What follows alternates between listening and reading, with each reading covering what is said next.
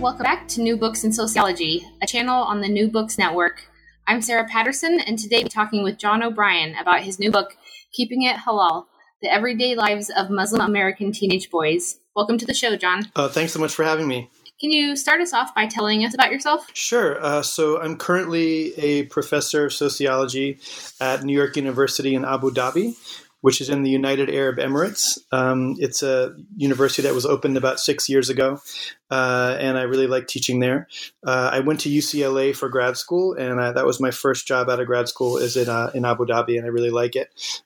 So I specialize in ethnography, sociology of culture, and religion, and I'm getting a little bit more into migration as well. Yeah, so this book really started back in grad school. As most ethnographers know, these things take a while, and so I was fortunate to have a great professor, Stefan Timmermans, who in our methods class urged us to go out and find a field site early on to start practicing our method of ethnography. And so I had really been interested in issues of identity, religion, particularly people who feel like they're kind of at the intersection of different cultures, cultural systems. And so I had thought of going to this mosque. I should also mention my personal history, which is I'm actually a Muslim convert, and I converted to Islam in 2003, a few years before starting grad school. So that experience, which happened through meeting my wife, who's also Muslim, had kind of gotten me more interested in American Muslim communities and how they're understood kind of both from the inside and the outside. And so when I entered grad school, I kind of had that in the back of my mind as something I could potentially study sociologically. And so I kind of took on this field site of a mosque that I knew of through friends. There was a youth program at the mosque, and my own personal experience, having worked with young people for many years before going to grad school, I think kind of drew me to this group of young people who are kind of funny, interesting, dynamic, and clearly kind of not struggling in a heavy sense, but kind of wrestling with these questions of how to be an American teenager, which has its own set of expectations, and be a good practicing Muslim, which is an expectation of their family and community and themselves to a large extent. And so I kind of got to know them, and then the project kind of took off, and I spent about 3.5 years weekly and sometimes more getting to know them and kind of recording their lives through field notes and then writing the book. Yeah, it's always fun to talk to ethnographers because the methods are so interesting. So I was hoping you could sort of talk more about your methods and then the access to this mosque that you used and the group of boys that you talked to. Yeah, definitely. I mean, ethnography is always kind of a combination of, we're trying to, of course, be as, social scientific as we can, but it often has to do with personal networks and relationships and rapport. And so I think you often find that ethnographers, there's something that is inherently interesting to them about what they're studying and they're drawn to it. But at the same time, you want to be as kind of rigorous as you can with the methods. So, and I had this kind of challenge that many people have as kind of an insider outsider in that I was a Muslim. So that kind of brought me into the group a little bit. But on the other hand, I was new to the community. And so there was some suspicion. There used to be a running joke that I was like an FBI undercover person because I was one of the only white people in the mosque and was like taking notes all the time. And that was actually before there was a lot of more of this actual infiltration of mosques. So it was maybe a little bit funnier at the time, But anyway, so I really kind of built trust over time with these young people, and there's also speaks a lot to them that they were kind of welcoming of me, open to me, kind of spending time with them, and really very warm and welcoming and inviting me to their, getting together with their friends and with no other adults around, and really opening up to me. And they knew I was doing this project. That's kind of one rules I was drilled into me in grad school is kind of no deception. So you have to really early on tell people you're doing a project, here's what it's about, here's what's going to happen. And I got the consent of their parents as well. But I think a lot of ethnography is just spending a lot of time. So a lot of these issues that come up in the book that are quite private and personal, particularly the chapter about dating, which is quite kind of a wrought issue in some Muslim American communities, they really only started talking to me about that after really 2 years of spending time with them. So a lot of ethnography, I think that is the payoff is just in the spending time with people and really having them trust you and having them understand that you're not trying to kind of get them in trouble or expose them or anything like that. You start the book by sort of setting the stage and talking about how you see these young boys as what is referred to in sociology as unmarked groups, or social groups that have become invisible to the public because they don't usually fit stereotypes. And you come up with this term that you say that the boys live culturally contested lives. So I was hoping you could sort of define what that means and then set the stage for the rest of the book. Sure. Yeah. The unmarked thing I think is important. I just want to mention that because it's something that I'm actually working on a little essay about right now, in the sense that I think a lot of ethnographers, when they're studying populations, they're not only dealing with kind of getting access and how they think about the groups they're studying, but there's a whole world out there that has its own assumptions of what they're going to find. And interestingly, with my group, one expectation that both I had and many publishers and colleagues and other people had was that there would be a lot more issue of harassment and discrimination against these young people happening. Now, that definitely is happening. And I should mention that my fieldwork was done before Donald Trump became president or even started running for office, during which there's been a lot more kind of discourse, anti-Muslim discourse, and of course, legal action.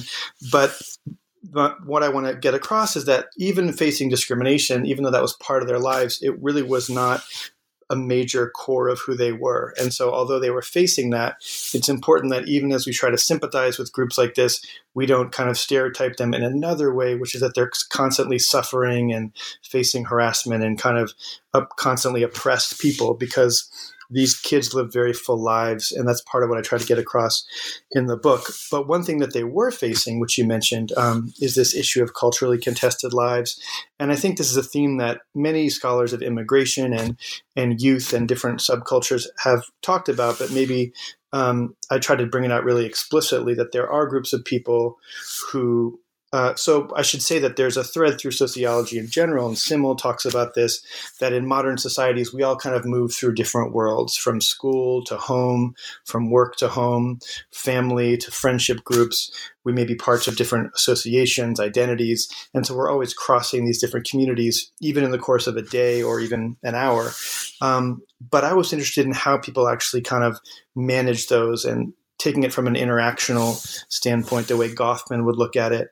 How do you actually manage these kind of tensions? And another thing to mention is that this isn't like a clash of civilizations. It's not like everything about being Muslim clashes with everything about being American. In fact, most things don't. So for most of their daily lives, it's not like these kids were dealing with these intense differences of culture.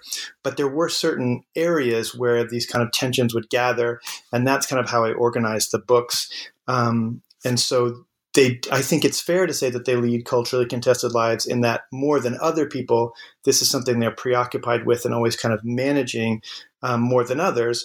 But this is really focused on a few key issues that I talk about in the chapters. So can you tell us more about the boys that you interact with? You give them this label, the Legends, and can you tell us why you do that? Yeah, sure. So this is kind of I really like the work of Jay McLeod and Paul Willis and other people who have studied kind of groups of friends. Gary Allen Fine does this as well, kind of the friendship group as a unit. And I think in adolescence, for as many of us can maybe remember, that's a very important part of your daily life, is kind of your friendship group. You're kind of making meanings with them, you're talking to them, you're kind of processing your day with them, and often become more important during adolescence than your parents were previously. And so I kind of, as I drew into this group of friends, I realized this is kind of who they're spending a lot of time with.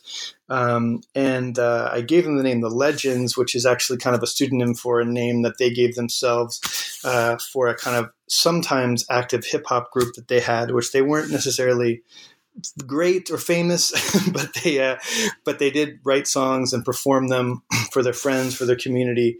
And so that's where the name came from. But one thing about them that often surprises people, another idea people have about mosques in the U.S., and this is true to some extent, is that people often think that a mosque will be one ethnicity. So is it a Bangladeshi mosque? Is it an Egyptian mosque?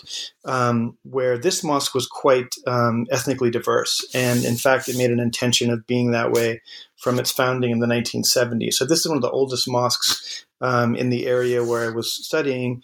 And so one thing that happened with Muslim Americans historically is that when they were first here, there often weren't many other Muslims around. And because Islam is such a diverse religion in terms of countries and ethnicity, you would often get together for Ramadan or worship with people who were of different backgrounds than you, because you had to kind of find who was around. And so this mosque kind of came out of that period and maintained that kind of ethnic diversity. Ironically, as more Muslims come to the U.S., in some ways, some mosques are actually getting more segregated by ethnicity. And that's something I'm working on a paper on right now, actually, is kind of the ethnic segregation of some of the Muslim community today. But this group of friends really reflected the mosque itself. And so there were really two sets of brothers, two who were Arab American from Jordan, two who were African immigrants from Somalia, and then two other boys who were South Asian background. So they were very ethnically diverse in terms of nationality, but what really brought them together and how they knew each other was coming to the mosque from a young age and being enrolled in what they actually call Sunday school.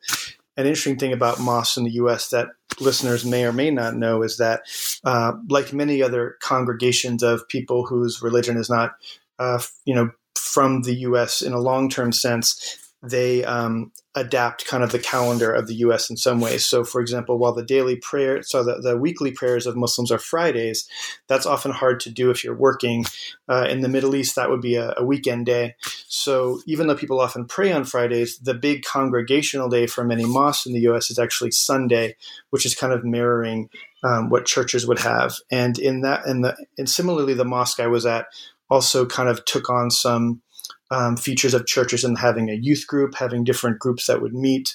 Often mosques in the Middle East or other parts of the world wouldn't really have such a organized communal nature of kind of different clubs and organizations. That's a very, I think, American version of Islam. And the youth group that these kids were a part of and they really liked being a part of was how I got to know them. And that was actually something that you see in different churches. The youth group where they'll go skiing and, they'll try to mix religion with fun things to kind of keep the kids coming and involved. And my role in the site, which is something my advisor always emphasizes with ethnography, is you need to have a role. So you're not just showing up and kind of observing people in the corner, but what are you actually doing to participate? And so I kind of volunteered to help out with the youth program and organize it a little bit. I made sure that my role was not too kind of as a supervisor, because I wanted to make sure that the youth would trust me and not, if I became too much of an adult. And Goffman talks about this, as you enter a site, if you ally yourself with the kind of people at the top of the hierarchy, the people below won't really trust you, which makes sense. So I tried to kind of walk this line of helping out and organizing the events, but not really being seen as kind of an authority figure. And I think I pulled that off okay. Yeah, I think one of the interesting things about the book is that really early on, you drive home this idea that they're young people just like anybody else, and where they're sort of dealing with issues that other kids might not be is between their religious views and being an American teen. So I was hoping you could sort of tell us more about how those two things interact in their lives. Yeah, definitely. So, and it's interesting what you say, because one of the interesting tensions of this whole project has been, as sociologists, we're always supposed to find something distinctive and interesting and new.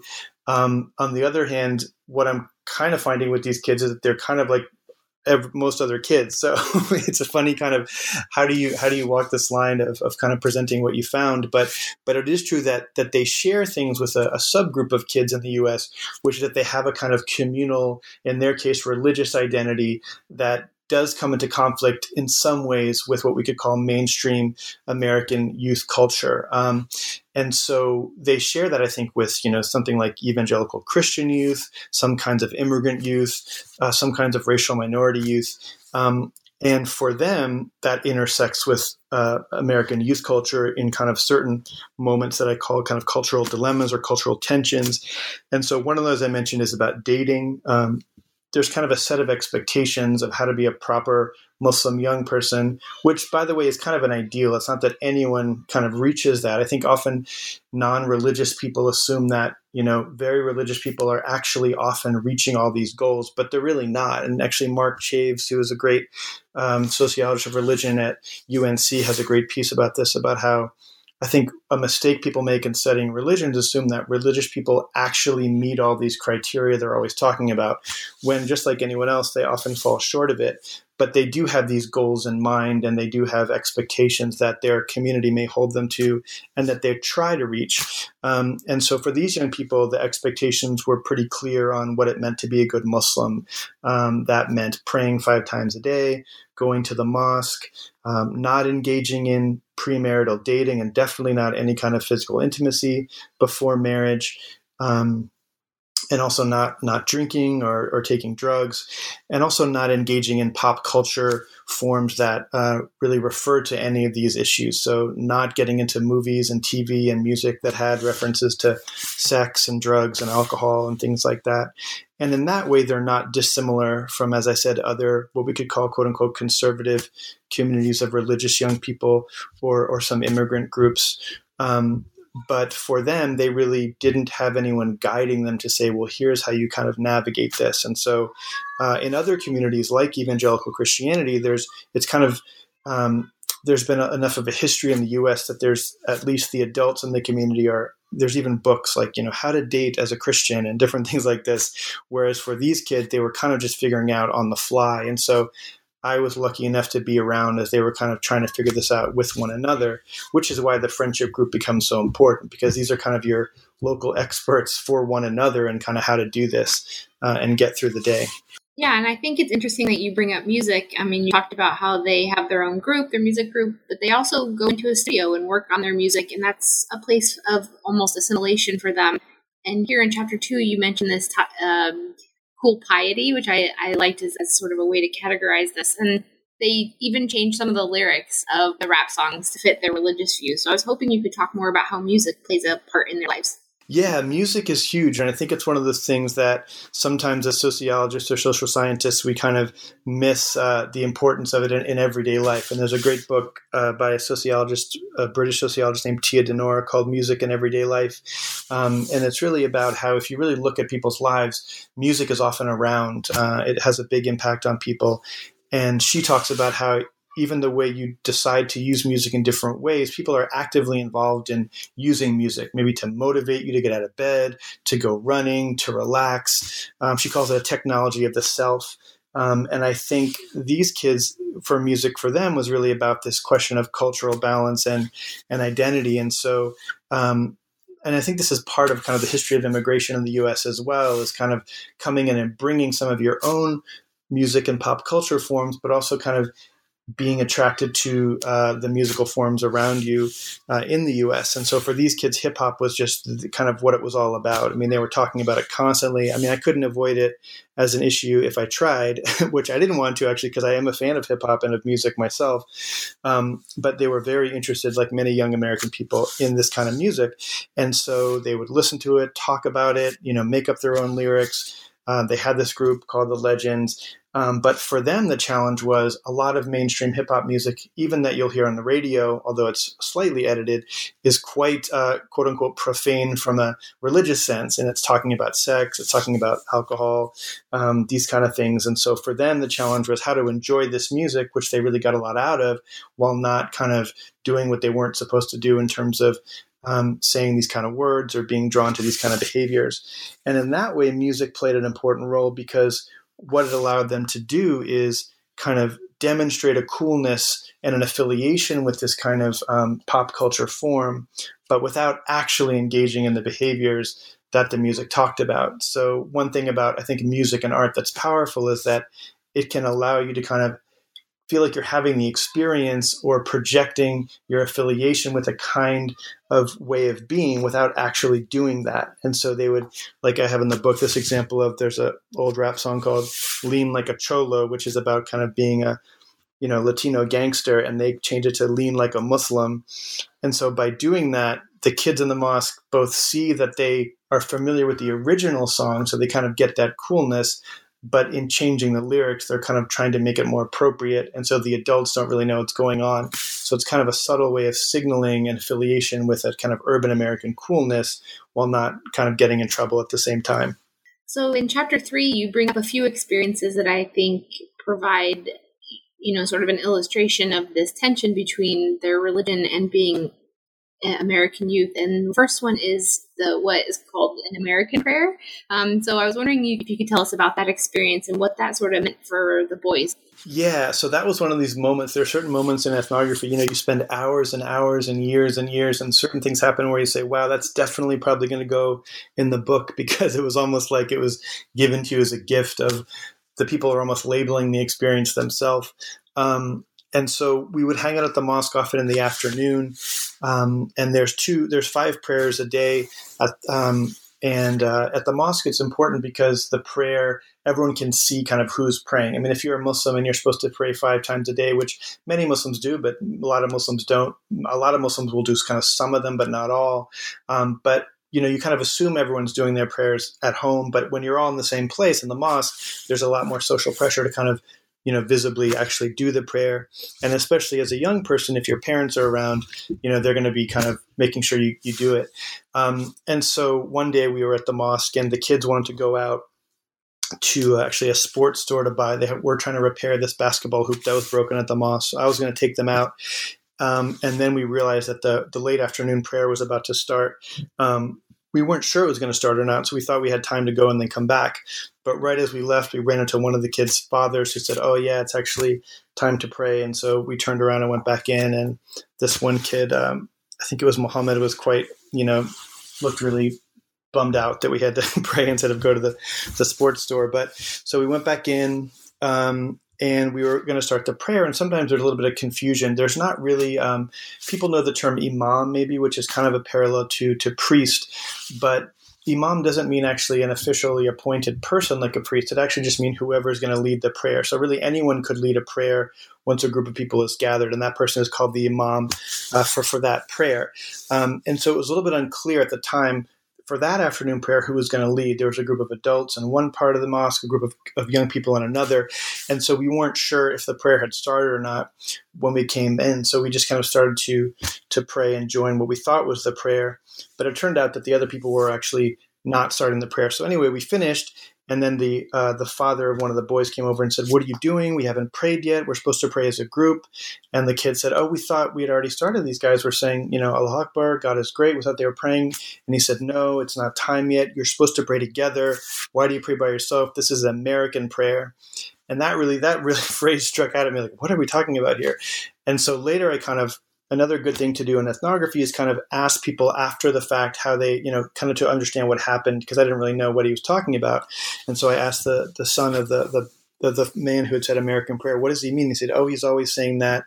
He says, whenever we pray by ourselves, that's the American prayer. And so what this really brought to light, which was kind of a theme that ran through my experience with the kids, especially around rituals like prayer, fasting, reading the Quran, certain expectations of what a good Muslim should do. And some of them are very communal, like prayer. It's better to pray in a group than on your own is something that's a kind of a value in many Muslim communities. So this idea that to do something more on your own and as an individual is a more American way of doing it was interesting that the father kind of saw that. And we see this actually if you read a lot of studies of immigrant youth. One of the criticisms that many parents will have when their kids grow up in the U.S. and they came from another country, that their kids are becoming more individualistic. And this is a complaint that many immigrant parents have. And so then you kind of tap into, there's a whole literature on American individualism. And this is part of American culture and an expectation of being an American. Now, that doesn't mean that everyone thinks that's a good thing. And in fact, there's a lot of criticisms of American culture as being too much like that. But it is true that for the young people I studied, they were kind of caught in this dilemma of having expectations of a communal life. And the most kind of clear example is when it's time to, and even I struggle with this, I think being a Muslim convert myself gave me a little bit of insight into this struggle, is that there are 5 times a day you're supposed to pray at a certain time. And when it's time to pray, you're supposed to do it, not when you feel like it, not when you're done with doing something else, not because you wanted to, not because it fits with your, other identity, but because you just need to do it. And I think that idea of having to do something at a certain time because an external authority, in this case, you could say it's God or your family or community, wants you to do it, can very much pull against an idea of, well, I want to go hang out with my friends or do something else. And I should mention just as a detail that you can often delay prayers. It's not like you have to do it at the right moment, But at least at the mosque, when everyone's together, there's a real pressure to do that. And so it was a helpful moment for me to see this tension that these kids really face, because it's not just that they want to be more individualistic, it's also that they're expected to by their friends. So American youth, American culture, and it's something that we can miss, I think, as Americans, like the joke about the fish swimming through water that says, what's water? Because we're in this culture, we don't often see that a lot of what we do, it's also an expectation. If you do something that isn't individualistic, in some ways you can be criticized for that. So why do you have to go pray with your family? Why do you have to go do this stuff? And so their friends at school are expecting them to be more kind of, do what they want when they want, but their community has this kind of set of rituals that relies on kind of communal action in a different way. Right. And something that I found really interesting in this chapter as well is that it's more than just the boys who have these experiences. There was even an experience you share book where there's an older woman who's looking at the T-shirts and she doesn't really want it to say Muslim. And I thought that was, a really clear example of how people are aware of these sort of ideas that other people might have about them if a certain word is associated with them. Oh, completely. Yeah, that's something that a lot of people who study stereotyping, there's a lot of literature in kind of social psychology, Claude Steele and others who talk about people often know the stereotypes that are associated with their group, I think, more than other people assume. And I think you're even seeing this in the current political climate with, say, Midwestern Americans or, Trump voters, that people are tired of maybe being thought of in a certain way, and that anger comes out in certain politics. And you're right, a lot of the Muslims at the mosque would kind of know how they assumed other people might have thought about them and really wanted to try to avoid being seen that way, and sometimes hiding it. So, like you're saying, right, the woman who said they were selling these T-shirts, and it's funny because I even have a T-shirt from that. That's funny that says Muslim on it, and I'm often hesitant to wear it. I'm privileged in the sense that I don't look Muslim, like I look like a kind of a American white person, and so I can even choose that. A lot of these people, they're at least look like people of color, but they could often blend in their high schools as being African American. It's funny, the Arab kids would often be seen as Latino just because of their skin tone, and so people would often try to speak Spanish to them. But I think the ability to not necessarily pass, but what I call in the book a low key Islam, meaning you'll tell people you're Muslim, but you're not going to run right into the room and say it. And so that woman is an example of that, saying, well, I'm afraid, I'm kind of predicting how people might discriminate against me. They might think certain things about me. So let me try to kind of maybe at least minimize the chance of that by not at least wearing a shirt that says that. Now, of course, one real difference in this, and this is another paper I may work on with a colleague, is women who wear the headscarf, of course, are the most kind of visibly Muslim Americans. And so there's a real difference, I think, in how they may experience discrimination than, for example, these kids. And it was interesting that a lot of the young women in the mosque that I worked at did not actually cover their hair. And, different parts of Muslim communities have different thoughts about that. And there's a lot of internal debate about even is it required to cover at all. But I do think that right, people think a lot about how they're going to be perceived, and if they can control that a little bit, they may try to do it in a way that they're not likely to be kind of labeled. So then in the book, you get to how you got your title of your book, which is Keeping It Halal, and that's regarding dating as a Muslim. And so I was hoping you could tell us about the two types of romantic relationships you really saw developing among these boys. Sure. Yeah, this is a big issue, and any kind of Muslim people that I talk to about the book, they always say, oh yeah, this is a major issue, because you've got a situation where, and again, it's important to kind of normalize this in the sense that this is something that a lot of immigrant groups have gone through, a lot of other religious groups go through. It's certainly not unique to Muslims, but it takes on a certain kind of, the content of it is kind of a Muslim content in that there's a tension, and of course, even non-religious people in general, many people with adolescents have to wrestle with when do they think dating is appropriate, what kind, and all this. But for these kids, it was very clear from the beginning of their kind of upbringing that they were not to have romantic relationships before marriage, or if they were supposed to do it in a kind of Islamically appropriate way. So then the big question, of course, what is that? And doing research and talking to other colleagues who study evangelical or conservative religious communities in the U.S., you see that those communities have gotten to a point where there's even more kind of official guidance on how to do this. So a colleague named Courtney Irby, who does great work on religious evangelical women, there are books called like Dating in the Light of Christ, or there's a book called Taking God on a Date. And so there's a little bit of an infrastructure of, educating people on how to go about this.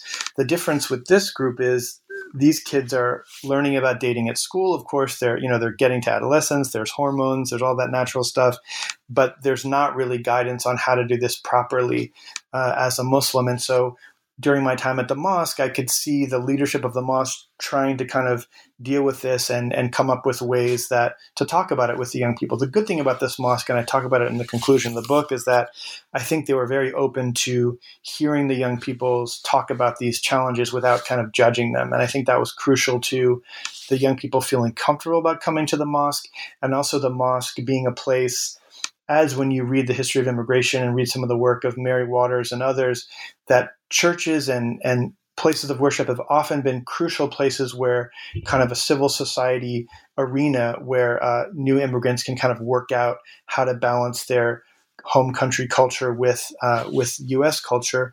But part of that in this situation was the adults saying, okay, maybe we can, you can have a girlfriend or boyfriend, but it has to be the intention of getting married.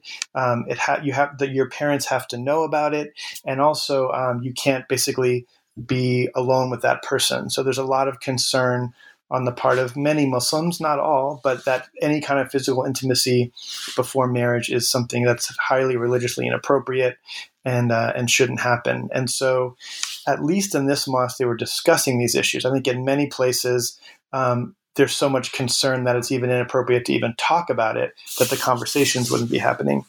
But anyway, it was still a challenge for the young people because they didn't quite know how to do it the right way. They clearly wanted to date. All their friends were doing this. And it's something that interested them. And of course, they were attracted to other people. But they also want to kind of be appropriate. So the two ways that you mentioned that they kind of developed organically, one is the title of the book called Keeping It Halal, which this one boy, Yusuf, he was kind of the most religious of the group of friends. In fact, they nicknamed him the Imam because he always said his prayers on time. And it was funny. He was the kid who they would always say, if you get in trouble, always say that you were with Yusuf because he's like has a good reputation with people's parents. But he basically tried to do this model of dating when he talked about a young woman he met, and they said, we're going to keep it halal. We're not going to kiss or hug or anything like that. And we're going to try to do this the right way. And so that kind of dating involves really, it's almost a more informal version of what evangelicals would call like a chastity pledge or something like this, where you say, we're not going to have sex, we're not going to even kiss or anything, but we are going to, kind of try this out and talk to our families about it. Now, in this case, they didn't talk to their families about it, so it wasn't totally appropriate even then.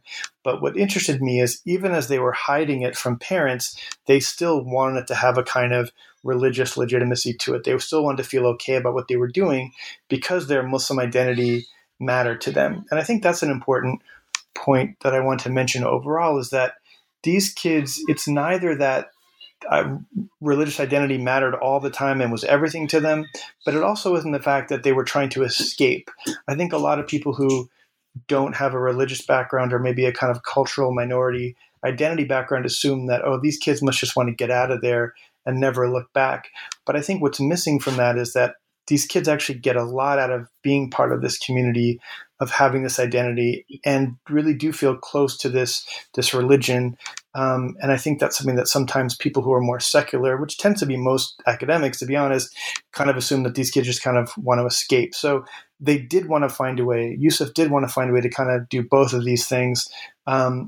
But that turned out to be harder, as I find in the book, than the other way of dating. And so the other way was, I call dating while Muslim, which is a little bit more, you're hiding it from parents. You're spending more time with these partners. You are doing some kind of physical intimacy, not sex, but maybe kissing, hand holding, things like this.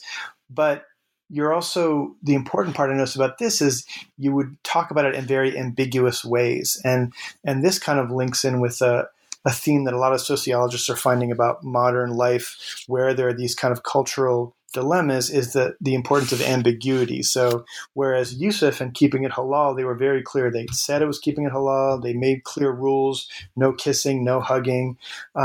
On the dating while Muslim side, the boys who did that really didn't talk explicitly about what they were doing. In fact, they went out of their way to avoid making any specific rules. So they would never say, no kissing, no that, no that, because they kind of didn't want to give any ammunition for anyone to hold them accountable in a way to what was or wasn't supposed to happen.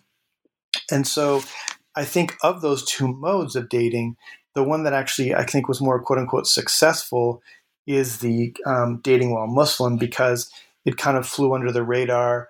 It allowed them to not feel guilty.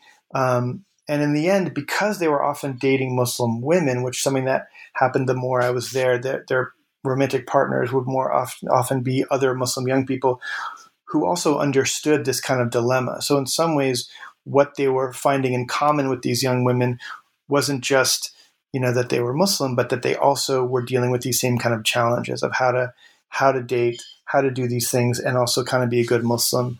And so, but I think the the keeping it halal approach, which was trying to be more kind of officially Islamic, really was difficult because the kids felt very guilty.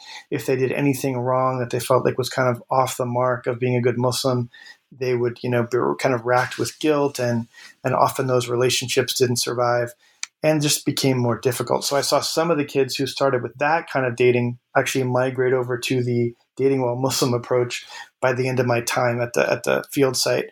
And so that seemed like a more tenable way of kind of trying to fulfill the expectation of dating as a young person while also feeling like Islam was still involved. And so for some of these kids, one of my favorite stories in my fieldwork is I actually accompanied these young people to the house of somebody who they were going to meet as a potential girlfriend of one of the boys, and the person's parents were there. And so this young man, even though he wasn't telling his own parents about this, because of course it's also important to mention with groups like Muslims, I have to say over and over again, different Muslims are different than one another, which should be basic. But so some Muslim parents would be very strict on dating. Some would be more open, it kind of varied. But so the young man, I think it was Muhammad actually. His parents, he didn't want to tell about what he was doing, but he did want to introduce himself to his potential girlfriend's parents. Now they were kind of open to this if it was done appropriately, and so he really felt like he wanted to have that kind of legitimacy to the arrangement, even though he was kind of hiding it from his own parents and knew that it wasn't maybe totally appropriate. He did want to bring that kind of Islamic propriety to it to at least kind of meet the girlfriend's parents. And so even as they hid it, it was interesting to me that they did want to keep some kind of communal and religious kind of appropriateness as part of their dating. So then in chapter 5, you talk about what the chapter is called Being Muslim in Public.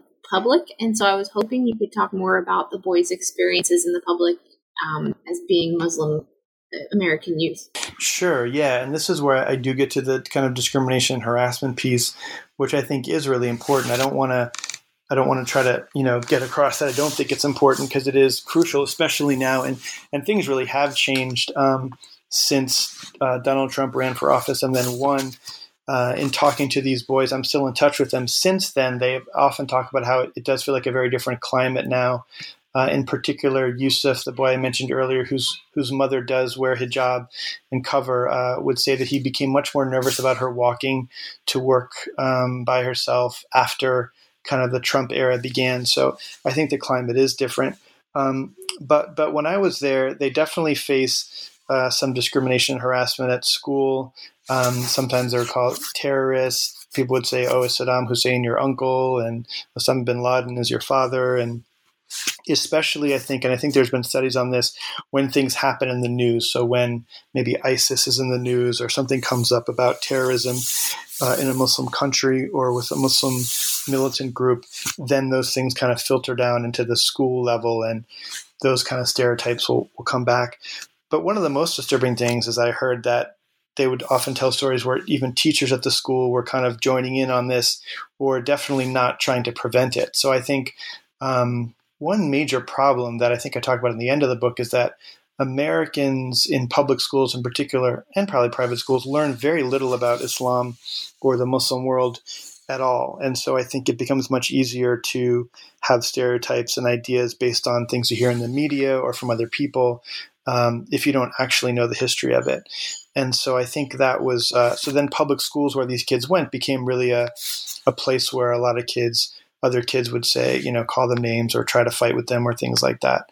The challenge that they faced was how to respond to this, especially because the mosque, which was very intent on presenting a very respectable and peaceful version of Islam to others, would often say, well, if someone calls you a terrorist, you need to try to become friends with them, don't get angry, explain that Islam is a peaceful religion, which the kids would try to do sometimes. But I think at other times it became frustrating because if, let's say, the same kid's bothering you day after day about being Muslim, and that really makes you angry, it becomes tiring, I think, to just constantly kind of try to talk to them and convince them when maybe they don't really want to listen. So in this chapter, I talk about how one way they would actually kind of, in some ways, show their American high schoolness was by kind of fighting back, either with words or with actually physical fighting.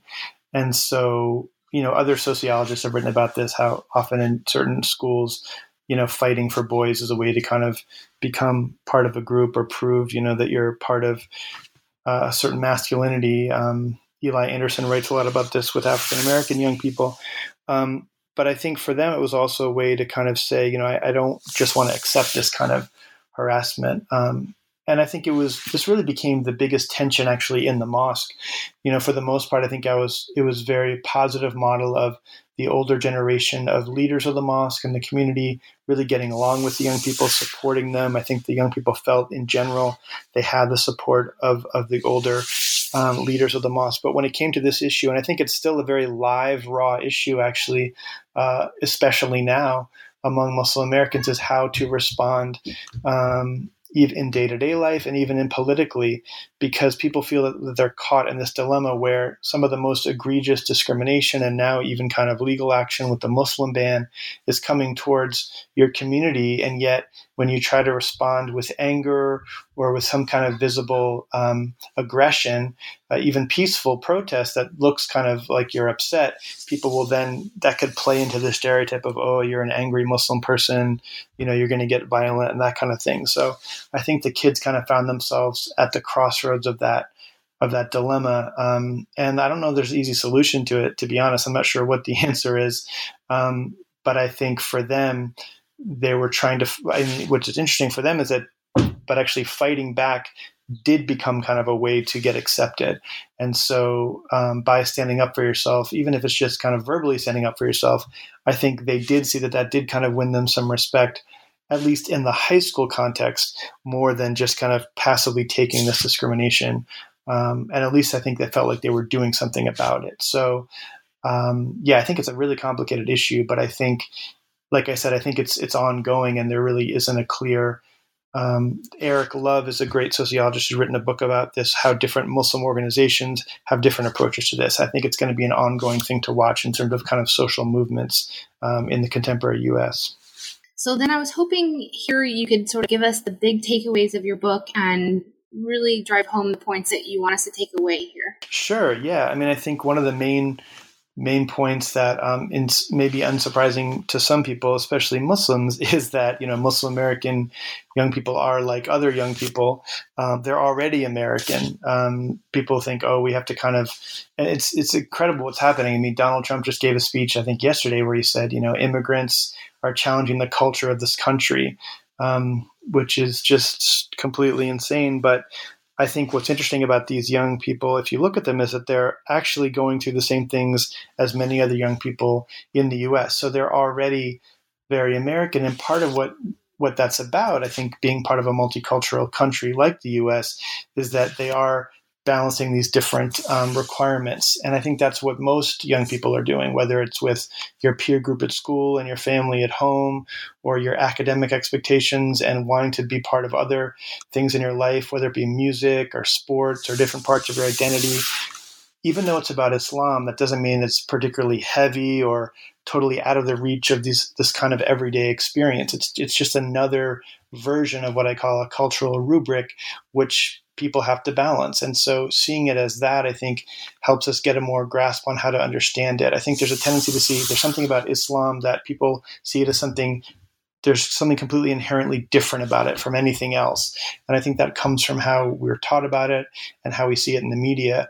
But if we can kind of take Islam as just another kind of way of being, another aspect of identity, we can understand how these kids are like, most other kids, and how Muslims are like pretty much everybody else, but still understand how to, support these kind of negotiations. So I think for me, a key takeaway is that because these young people had a place to talk these things out with adults who care about them, they really are successfully basically balancing these Islamic commitments and being an American kids. And I think that's kind of a positive story of this book, is that there's nothing impossible about being a Muslim and being an American. In fact, it's already happening.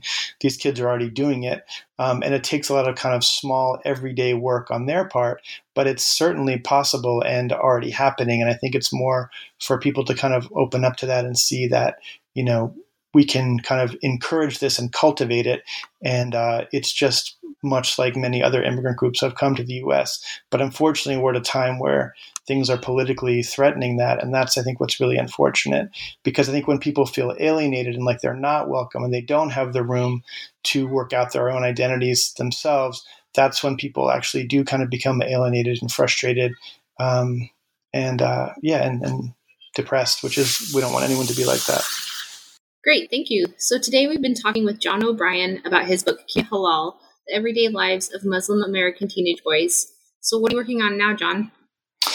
Yeah, so now I'm kind of taking advantage of my location in Abu Dhabi, which is in the Arabian Gulf, and looking at kind of a flip story of migration, which is kind of Westerners moving to that part of the world. So I've been doing 2 years of ethnography at a social club for British people who've moved to the Arabian Gulf, and also interviewing families and parents of people who are raising kids over there who are from the US, Canada, and England. So it's kind of a Westerners living, I'm calling it West to East migrants. We have a lot of studies of people moving to the West and how they acculturate and assimilate, but we don't have a lot about people going the other direction, especially kind of people who are middle class and privileged people. So how do they wrestle with the different configurations of politics, of lifestyle, of even labor relations in these kind of societies? And so, I'm excited about it. So thank you again for being with us today. Yeah, thank you so much. I really enjoyed it.